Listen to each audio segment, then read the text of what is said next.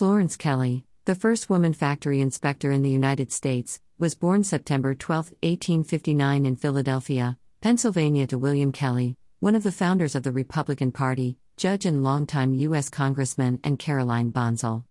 Her parents were both abolitionists who supported her early interest in education and women's rights. Her father taught her about child workers and several times took her to see young children working in steel and glass factories under dangerous conditions. Lessons in reading began when she was 7 by William Kelley in an illustrated book which showcased the existence of children at work in the brickyards of England.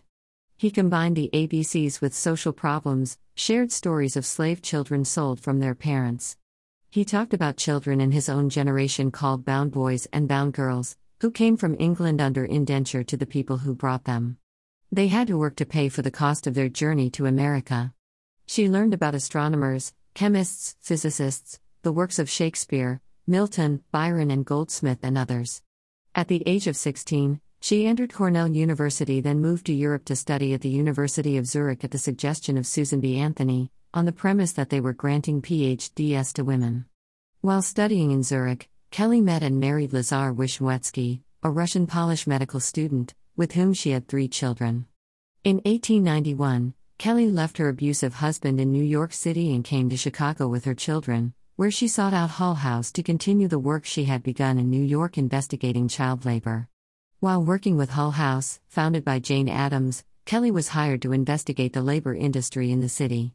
In 1899, Kelley moved to Lillian Wald's Henry Street settlement in New York City and became General Secretary of the National Consumers League, NCL. The league was started by Jane Addams and Josephine Shaw Lowell, the Consumers League of New York, and had the objective of encouraging consumers to buy products only from companies that met the NCL standards of minimum wage and working conditions. One important initiative of the NCL was the introduction of the white label, awarded to employers who met the standard of the NCL by utilizing the labor law and keeping their safety standards. At the NCL, she worked to shorten workdays and pay workers more money. Kelley's work helped create 10-hour workdays and some state minimum wage laws. She gave a series of public lectures in numerous American universities on improving the conditions of labor. During one of these lectures, she met and befriended Frances Perkins, who became an important asset in the fight for her cause. Kelley's investigation into labor conditions made her aware of how different races were being treated differently in the workplace. She helped form the National Association for the Advancement of Colored People, NAACP, in 1909, becoming a friend and ally of W.E.B. Du Bois. In 1911, she founded the National Labor Committee.